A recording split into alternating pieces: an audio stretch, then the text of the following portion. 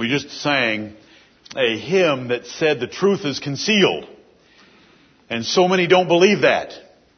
But I want to remind you that it is most true. And the truth has been concealed from the vast majority of men and revealed to some. And it is a great privilege.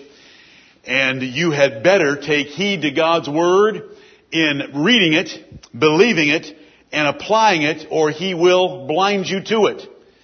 It is a book like there is no other in the universe. Amen. It is a spiritual book written by a spiritual author that has spiritual characteristics that make it easy for those that fear God and make it difficult for those that don't. Right. It is a book like no other. And I exhort you to read it and to love it and to feed on it every single day, because it is your life. You may open with me to Genesis chapter 11, and I hope that anyone who is listening to this that was not in this assembly will remember the words of the song, "Break Thou the Bread of Life to Me," that it says the truth is concealed and the truth is revealed in that same word. And it's the God that authored that book that is able to do both. What a special book, our Bibles. Do you love your Bible like you should? Do you understand the unique nature of its words? Do you understand how few understand it? Do you understand how few understand it? Do you tremble before the God that wrote it? Do you fear being blinded to it? Right. Are you thankful for every bit of truth you've taken from it? In Genesis chapter 11, we have the event of the Tower of Babel. And many of you read that last evening. I just want to read a few of the verses to you because I want you to understand something right off the bat about the God we serve. He blinds men when they don't do things His way. Truth is not a right. Amen. That's right. Truth is a privilege. Right. Truth is not discovered. Truth is revealed. And God gives it. God makes the revelation. It's a privilege. Thank you, blessed God. No wonder the apostle would say, I just got to get it out there. But we are bound to give thanks always to God for you, brethren, beloved of the Lord, because God hath from the beginning chosen you to salvation through sanctification of the Spirit and belief of the truth. Amen. We are bound to give thanks. Amen. Those Thessalonians had worshipped false gods.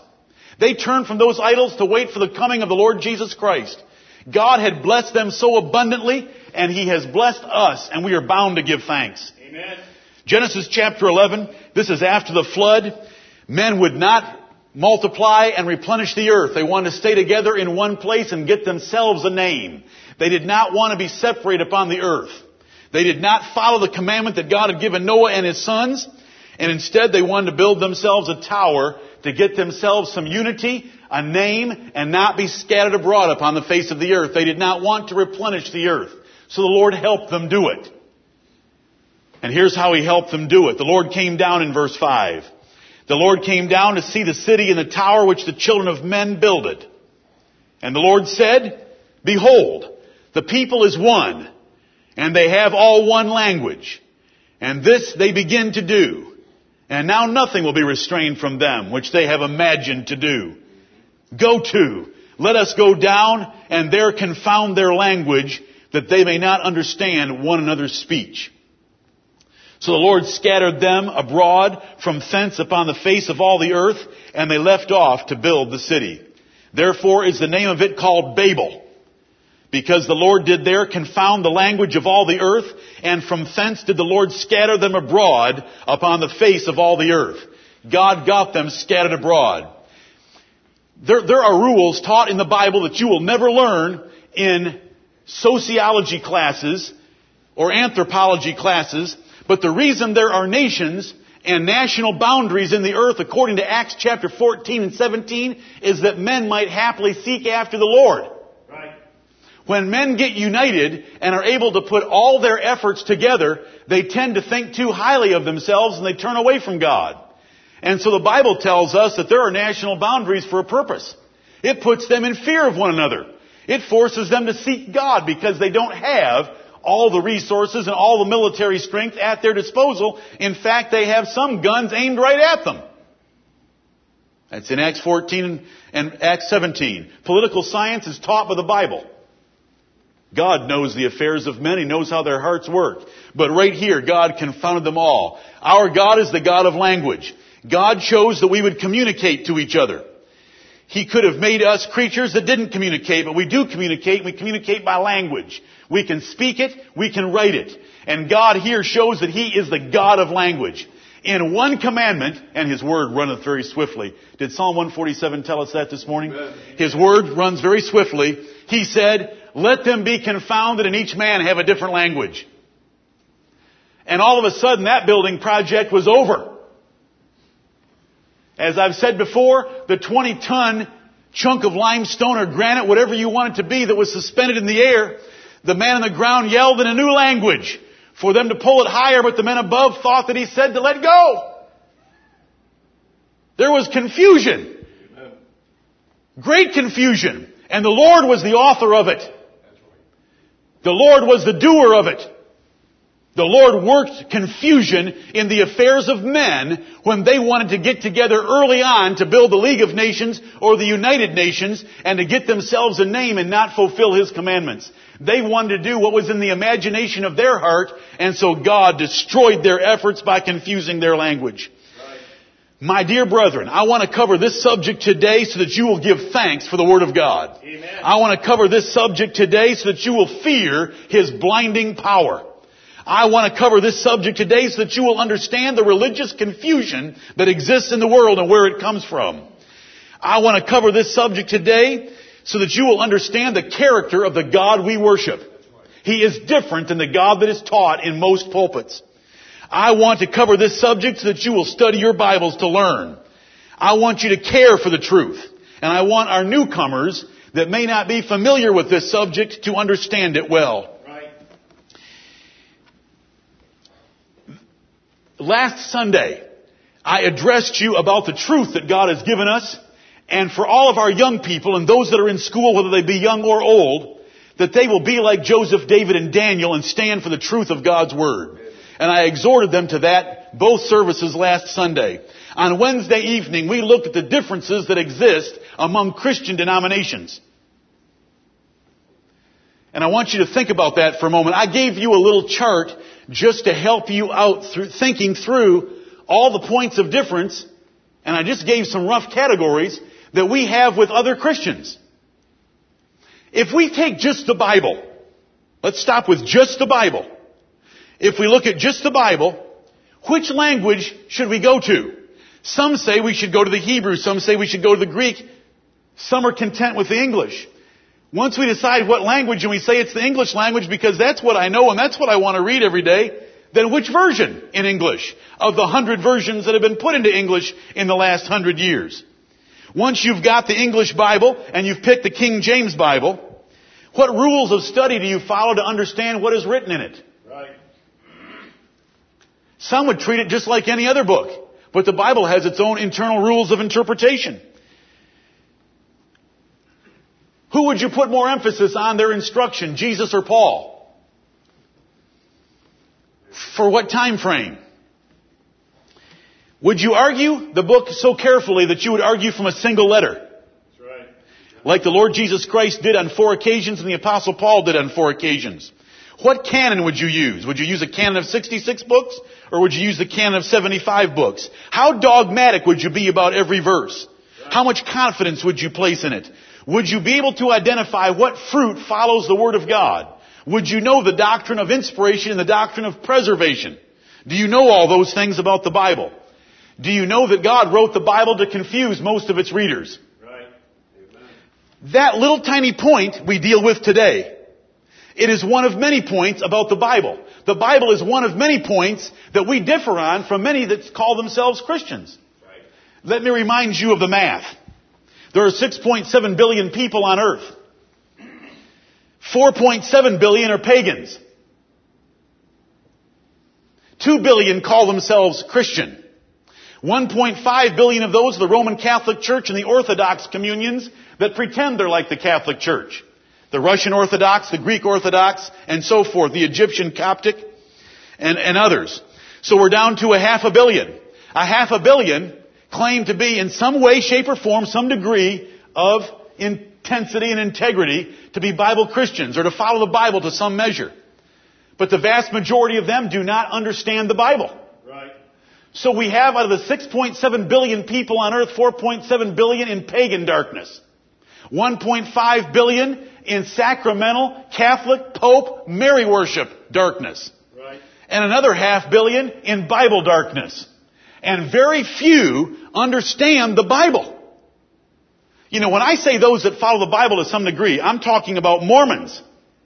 I'm talking about charismatics. I'm talking about Jehovah's Witnesses.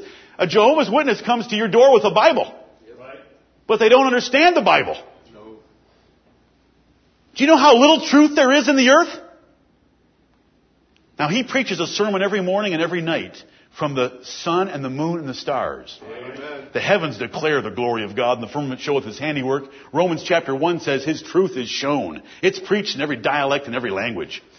But you know, that truth doesn't tell them about the Lord Jesus Christ, does it? It just tells them there's a great God in heaven that created you, and you ought to fall on your face and love him. You ought to fall on your face and fear him because he's got an eternal power and Godhead.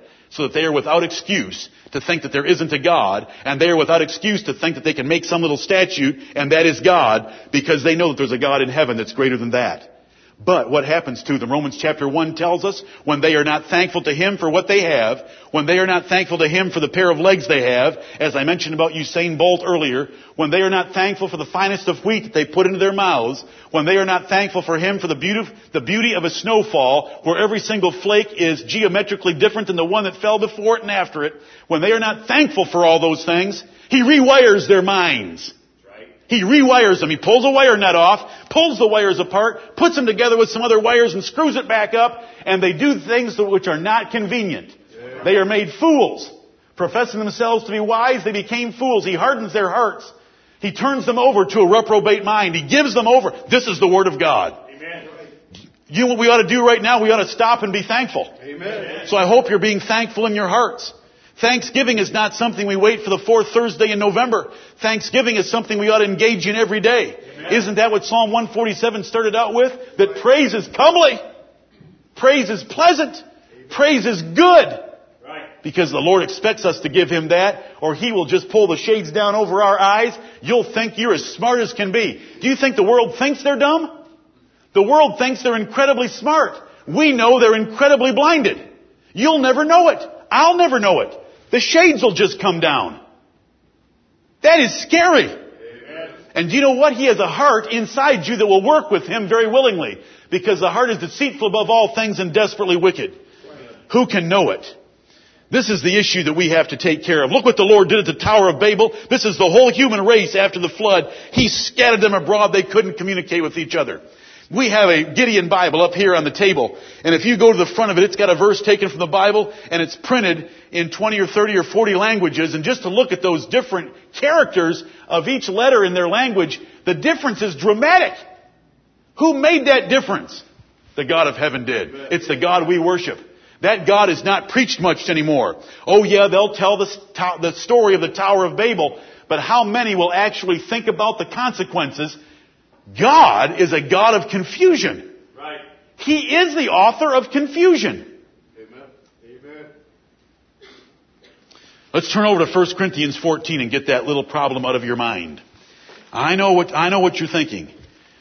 But doesn't the Bible say God is not the author of confusion? Now let's go look at it. And let's rejoice in the confusion created by confusion. Because God confused all the builders of the Tower of Babel. And God says he is not the author of confusion, when in fact he was the author of confusion. So how do we unconfuse the confusing Bible? And the Bible is confusing. Why is the Bible confusing? That's what I'm preaching to you today. Is God the author of confusion? In 1 Corinthians chapter 14, the apostle spends 40 verses trying to put prophesying in tongues into their proper place in a New Testament church, so that the church services do not look like a bunch of barbarians dancing around a fire and babbling to each other. He did not want the prophets getting up and speaking several at a time. He wanted them one at a time. He wanted those speaking in tongues to have an interpreter there. So that if you didn't know that language, somebody could interpret that language for you, and all the services would end up being edifying to your heart and your soul and your mind. Amen. Any church service that has more than one person speaking at once is wrong. That's right. It doesn't matter if they have 5,000 members and we only have 100. They're wrong because 1 Corinthians 14 says it's wrong. Right. A church service is to be run in such a way that people can understand even if they're unlearned. Amen. They can understand what's going on and they know at what moment they should say amen. Amen. They should, at the giving of thanks. This is here in 1 Corinthians 14. If things are done where you don't know where you're supposed to say amen or where you fit in, the service is wrong. That's right. And so that's what 1 Corinthians 14 has in mind when it works its way down to verse 33. For God is not the author of confusion, but of peace, as in all churches of the saints. So in answer to the question, is God the author of confusion? Absolutely. He confused all men on this planet after the flood when they gathered together at the Tower of Babel. Right. He is the author of confusion. Is God the author of confusion in the assemblies of His churches? Yeah. Never. He hates it. He wants everything to be done peaceful and in order. Look at verse 14. Let all things be done decently and in order. That's the opposite of the confusion that's under consideration here. He wants a church service to be orderly. Amen. Where things progress from one to another. One voice is being heard at a time. When we sing together, we sing in, what's the word that we use? Unison. Because there's only one voice being heard. There's only one set of words being heard. You know, it's at a church picnic or something when we sing a round. We want to guard against rounds. Unless it's something very simple where we know the words, because a round sounds like a bunch of barbarians. It's not in unison. Everything should be done decently and in order. We sing Psalm 18 as a round, but we know those words very well, and there's very few of them. But it's something we want to be careful of. Always be thinking about, is what we're doing is it decent, and is it in order, and is it to edification? God is not the author of confusion in that sense. God wants orderly church services. God does not want us confusing the orderly things He has taught us, that He has ordained. But that doesn't mean that God won't ordain our confusion. God does not want us confusing the things He's ordained, but that doesn't mean He won't ordain our confusion if we sin against Him. Brethren, God does not owe men the truth. That's right. Truth is a blessing. Amen. It is not a right. It is a privilege. It is not a right. We chose a lie in the Garden of Eden against His word of truth, so He's only giving us what we want. We said we don't like the truth of God. We want the lie of the devil. I want what Eve brought me instead of what God gave me. There's no truth in a human heart. They go astray as soon as they be born, speaking lies. Psalm 58:5, Psalm 58:3, and Psalm 51:5. By our corrupt nature, the way we come into this world, we are children following the course of this world. We're following the prince of the power of the air, who is a liar. We prefer lies. Jesus would make it this plain when He spoke in John 8:45. Ye believe me not, because I tell you the truth. Amen. Because the previous verse He had said, ye are of your father the devil. Right. There was no truth abiding in him. And because I tell you the truth, you believe me not. The human heart is at enmity against truth. It would rather believe we came from monkeys than we came from a loving Creator God. Is that incredible? Yes. It would rather believe in reincarnation so that you allow your cattle to walk in your streets than to butcher one of those cattle and grill it on your grill. Because the God of heaven wants you to take that cow and grill it. Amen. That's right. Look at 1 Kings 22. 1 Kings 22. What a great God we serve. Amen. He is so good to those that put their trust in Him. And He is so terrible to those that rebel against Him. 1 Kings 22 is a long chapter. I saved you from it last night. I wanted you to read it. But it's long. I didn't want to give you too much to read. Let me just tell you about it. Most of you know it. But I want you to be reminded of what's in it. 1 Kings 22. Ahab is the king of the 10 tribes. Jehoshaphat is the king of the 2 tribes. They're going to war together. Jehoshaphat says, I don't like going to war without hearing from a man of God. Do you have a man of God here? Ahab says, I got all these prophets, man, look at them. They're all seminary trained PhDs.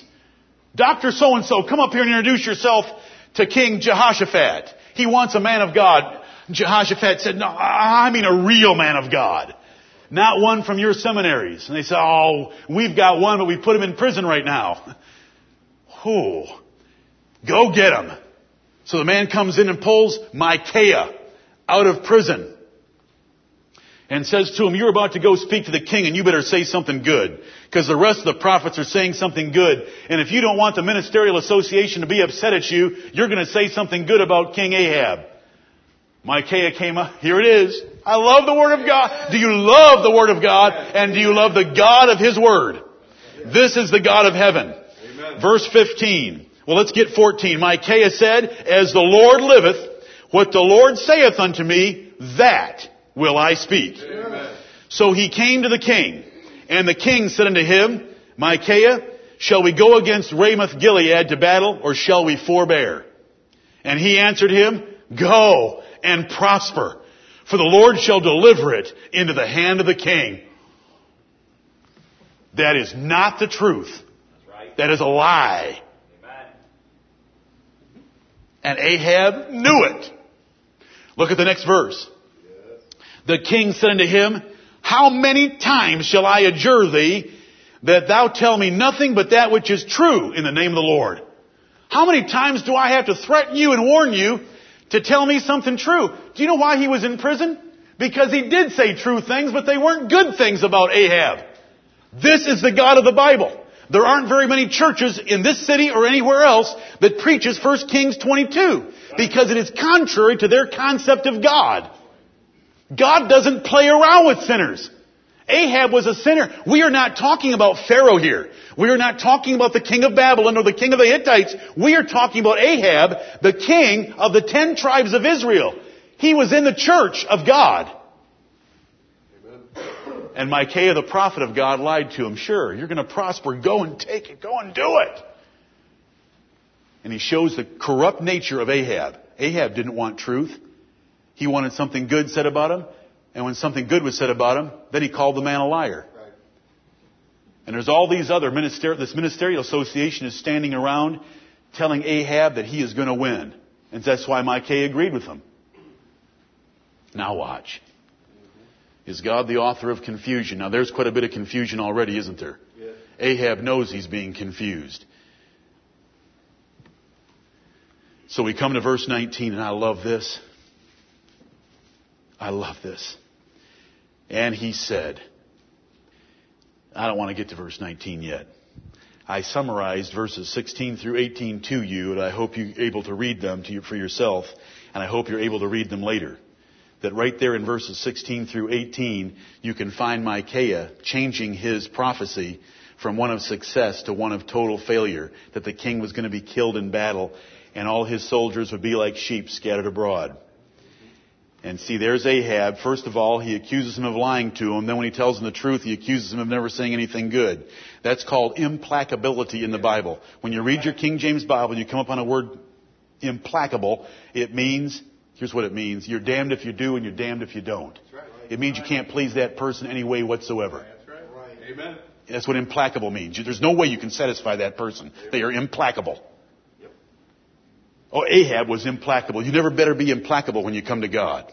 You better want to take things His way, and you'll cheerfully take them His way. If you're implacable with God, He'll do to you what He did to Ahab. Here's Micaiah now, verse 19. He said, hear thou therefore the word of the Lord. You've got me out here, now listen to what the Lord has. I saw the Lord sitting on His throne, and all the host of heaven standing by Him on His right hand and on His left. And the Lord said, who shall persuade Ahab that he may go up and fall at Ramoth Gilead? And one said on this manner, and another said on that manner. And there came forth a spirit, and stood before the Lord, and said, I will persuade him. And the Lord said unto him, wherewith? And he said, I will go forth, and I will be a lying spirit in the mouth of all his prophets.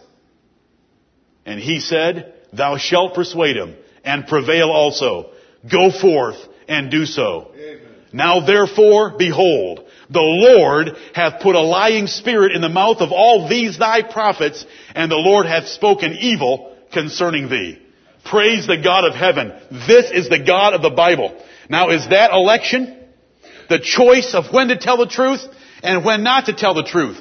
God can send a lying spirit and say, go and prevail. Why would he do that to Ahab? Because Ahab wanted to hear something good rather than the truth.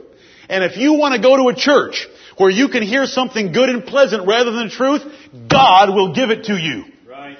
If you want to go to a prophet and get something that will justify the idols in your heart, Ezekiel 14, God will give it to you. Right. When you want a lie, God will give you a lie. Amen.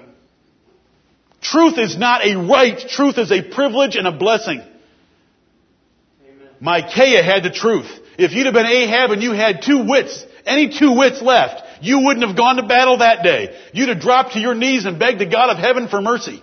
Amen. But he went into battle disguised.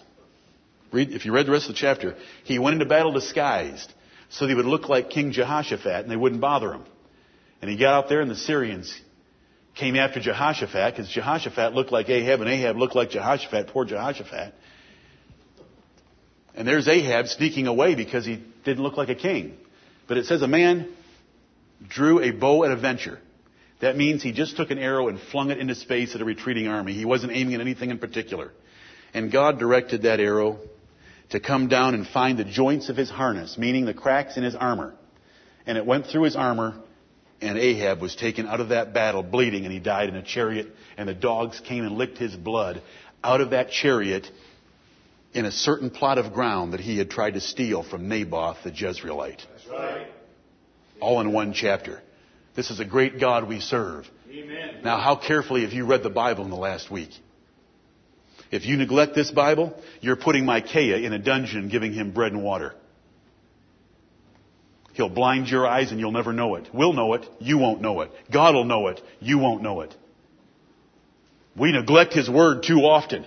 Let us humble ourselves before His Word and tremble. Let us read it and let us delight in everything He shows us from it. Let us thank Him for the truth we see. Let us pray for truth we don't see yet. Right.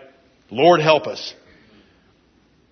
What a lesson. Is God the author of confusion? He sure was in Ahab's life. Ahab died that day according to the word of the prophet. What a great chapter. God sent a lying spirit. I'm going to chase a rabbit.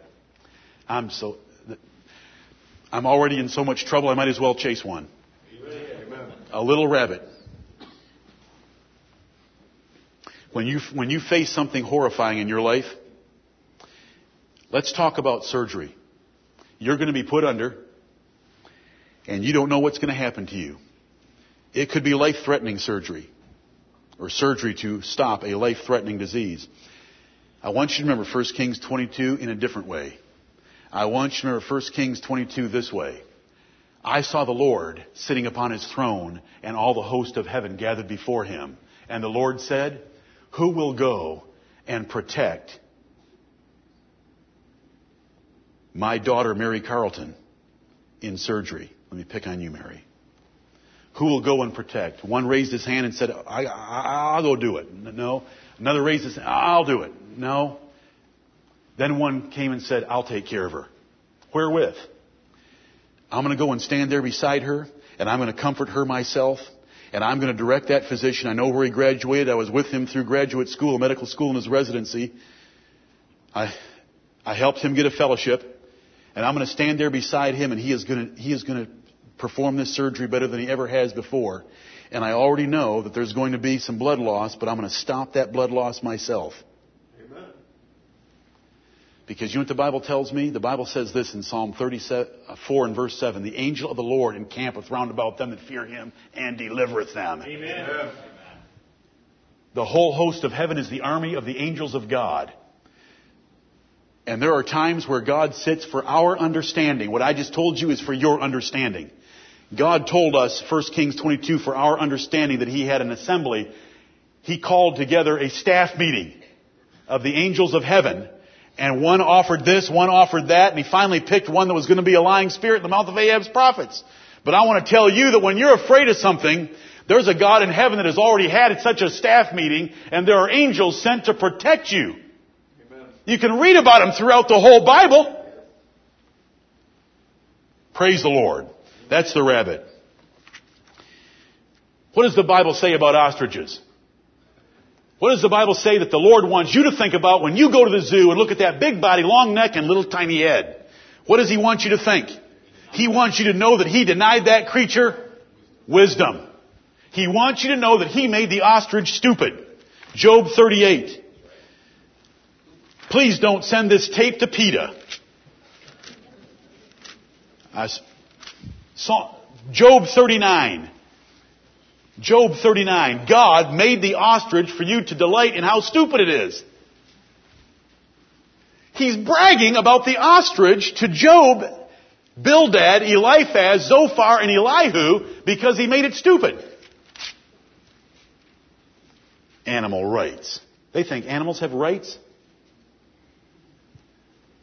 Don't get me on that subject again. I think I said enough last week. Although I'm tempted.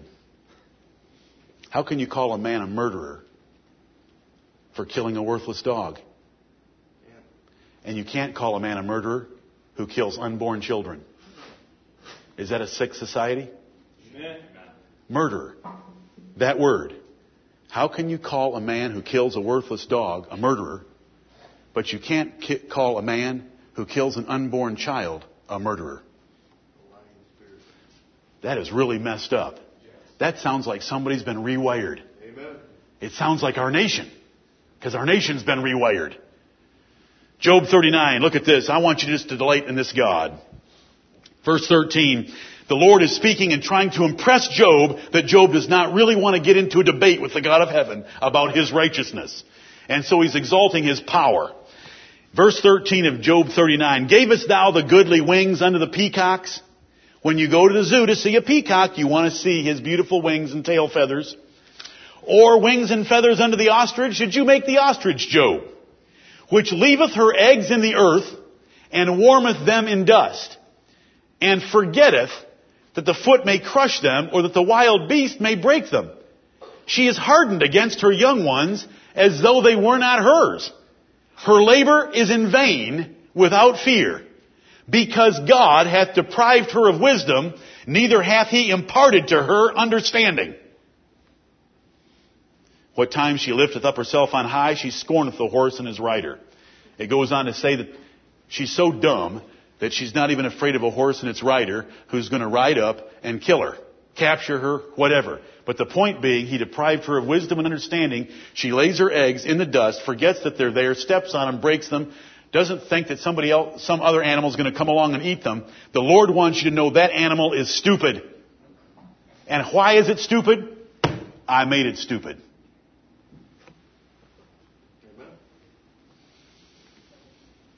You know, the Lord owes more to pigs than He does to man, if you're honest with yourself. For you know what?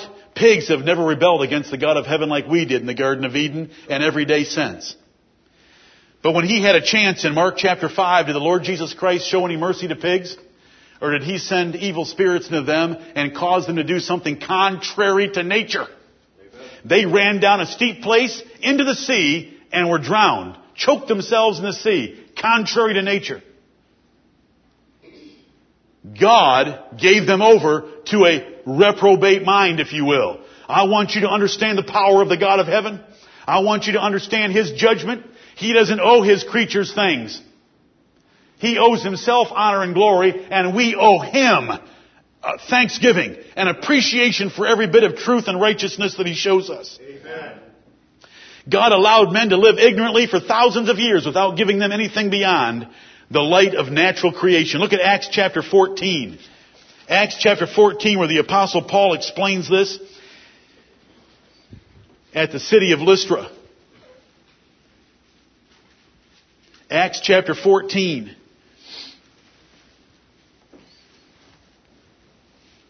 Verse 16. Speaking, the Apostle Paul is trying to persuade these men away from their idolatry. He says, in times past, God suffered all nations to walk in their own ways. Nevertheless, he left not himself without witness, in that he did good and gave us rain from heaven and fruitful seasons, filling our hearts with food and gladness. Acts 14, 16 and 17. The living God that made the heaven and the earth is referenced in verse 15. This is the Apostle Paul giving a summary explanation as to why worshiping Jehovah is far superior to being an idolater. But he mentions something about God letting nations dwell in ignorance and suffering them to walk in their own ways. God let nations go on and think that Diana was truly the god of the Ephesians for thousands of years. Right. Chapter 17, when he's on Mars Hill, the Areopagus, with the philosophers of Athens, Greece. Acts chapter 17, verse 30. And the times of this ignorance God winked at, but now commandeth all men everywhere to repent. He just winked at the ignorance of the Greeks and their multiplicity of gods. He winked at it. But now the Apostle Paul was standing there, giving them an opportunity to hear the truth about the Lord Jesus Christ, and they mocked him. And Damaris and Dionysius got up and walked out with him. They heard that truth and they believed it. Thank you, blessed God, for opening their hearts. Amen. Do you know the Bible says Jesus told his disciples, go only to the lost sheep of the house of Israel, and not into any villages of the Samaritans. Do you know there were Samaritans cut off from the truth by that choice of the Lord Jesus Christ on that given day? Look at it in Acts chapter 16, since you're very close at hand. Look at the Holy Spirit's choice of how He directs truth. He can direct it left, right, straight ahead, backward. He can direct it north, south, east, or west. Look at the Apostle Paul in Acts chapter 6, verse 6. When they had gone throughout Phrygia and the region of Galatia and were forbidden of the Holy Ghost to preach the word in Asia. The Holy Ghost stopped them. This is Asia Minor, a province of the Roman Empire. They were forbidden to preach the word in Asia. After they were come to Mysia, they essayed to go into Bithynia, another province, but the Spirit suffered them not. And they, passing by Mysia, came down to Troas, and there Paul had a vision of a man in Macedonia saying, come over and help us. He tried to turn north, turned down. Tried to turn south, turned down. He's coming from the east. The Lord takes him west so that he crosses the strait into Macedonia of Greece. This is the Lord directing His truth. There were people in Bithynia that didn't get to hear Paul that heard him in Macedonia. There were people in Asia that didn't get to hear Paul, but those in Macedonia did get to hear him. If acknowledging the truth and being able to escape the snare of the devil is only granted by God per chance, then why is it not given to all? Because God makes a choice. You know, by nature, every single one of us do not deserve truth. By nature, we all love lies from the inside out. The heart is deceitful above all things and desperately wicked. Who can know it? We are certainly no better than those Jews in John 8:45, where Jesus said, ye believe me not because I tell you the truth. We're just like them. And so any truth we ever believe, any truth we ever understand, any truth we ever love, it's because God put that in our hearts. And we're to work that salvation out that He puts in us. Look at 1 Corinthians chapter 1. 1 Corinthians chapter 1. Truth is a blessing. Truth is God's favor. Truth is not a right. And God knows what would more easily and thoroughly convince us and persuade us. But He doesn't give men that. 1 Corinthians chapter 1. Verse 22 is a good place to start. 1 Corinthians 1:22, the Jews require a sign. God's market survey of the audience of the world. The Jews require a sign. If He was to send a whole bunch of miracles, maybe they would believe. The Greeks seek after wisdom. If He was to sit around and smoke something and have a glazed look in His eyes and talk about something He didn't really understand, they would probably believe that, like they did their Greek philosophers. The Jews require a sign. The Greeks seek after wisdom. But we preach Christ crucified. Though God knows what the Jews want, though God knows what the Greeks want, we preach Christ crucified. And do you know what Jesus Christ crucified is to both categories? Unto the Jews, it's a stumbling block. Because to hear about Jesus of Nazareth, born into poverty, living in poverty, and dying a death on the cross of Calvary at the Roman hands, that wasn't very glorious. And so it was a stumbling block to Jews because they were looking for another David that would save them from the Roman Empire and restore their nation to preeminence. So it was a stumbling block. And unto the Greeks, foolishness. To preach this idea of a poor man dying as a substitute for other sinners so that they could have eternal life that's just not wise. And so the Greeks hated the gospel of Jesus Christ. Verse 24, but unto them which are called. Here's a third category. Unto them which are called, those that are born again, saved, and appointed to eternal life by the God of heaven, whether they're Jews or Greeks, the preaching of the cross is to them Christ, the power of God and the wisdom of God. That is where understanding truth comes from. It's God making the difference. And then he goes on to describe that category of people that are called, that can understand something and appreciate something that the Jews and the Greeks can't, are generally the poor people of this world. They're the base. They're the foolish. They're the despised. They're nothing in the opinion of the world in comparison to those philosophers that are something. 1 Corinthians 1 goes on to describe that. That's why the Bible says in Acts 13:48, as many as were ordained to eternal life believed. These were ordained to eternal life and they believed. And without being ordained to eternal life, your mind is closed to the truth. The preaching of the cross is foolishness to you. God must open your heart. God must open your mind for you to receive the message that God created the heavens and the earth, has condemned all men to an eternity in hell, but raised up a man through a virgin birth, the power of God, that would die a substitutionary death for the souls of men. The wisdom of God. The power and the wisdom of God. Only God can reveal it.